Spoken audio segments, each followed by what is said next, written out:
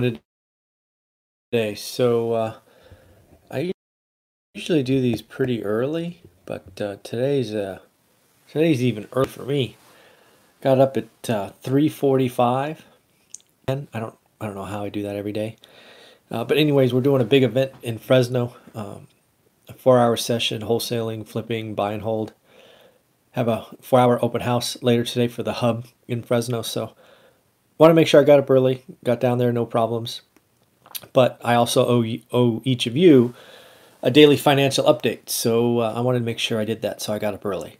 So first and foremost, some numbers are coming out of China that really show kind of the impact of the trade war. First off is their producer prices.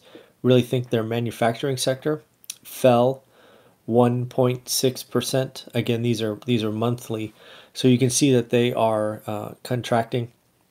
And again, it makes sense, right? The trade war and the like. So that's interesting. As far as China consumer goes, they're suffering from rising, consumer prices. I don't know if you heard, but they had African swine flu that really decimated their hog population, and they've doubled in prices since last year, which I feel bad for everybody involved in that. It's not good to see that happen anywhere. And so you have rising consumer prices. You have fearing it's it's getting rough, right? So actually, the article also posted that the trade wars cost China $35 billion, 35 with a B, which really breaks down to about $3 billion a day. Doing some quick math, they say it's a year-long trade war. So at $3 billion a month, that had been 36. So let's just round it to 36. So that's interesting. Next up, you have WeWork. They released a 90-day plan. Basically, they're going to divest everything that's not their core business. Also highlights that they're about to have record open desks, which is a problem, right? When you buy by the foot and try to lease by the inch, if you have a lot of inches that aren't paying, you're losing money. And I think it's going to come out pretty quick that they tried to grow too fast with no real plan, and they overpaid for their leases, and it's just going to be a debacle of all kinds. Not to mention they're slashing headcount now, so they're in survival mode even with this SoftBank investment. I think their days are numbered, unfortunately. Then you have the U.S. As we've talked about on this channel, things have been going pretty well recently in the headline news, right? You have the trade war, generally speaking, heading in the right direction. You have the UAW and GM strike ending. You had the Fed cut rates. But, oh, wait, look. Now the thoughts of a recession are diminishing. And with that, comes the risk off trade. So the interest rates are up because people are taking cash and putting it into assets again. You could think stocks in this example. So we may have a melt up where people are taking cash off the sidelines and putting it into assets, further setting records, right? We also talked about on this channel that if the news went that direction, you could expect to see record numbers in the Dow and S&P, which happened over the last 10 days or so.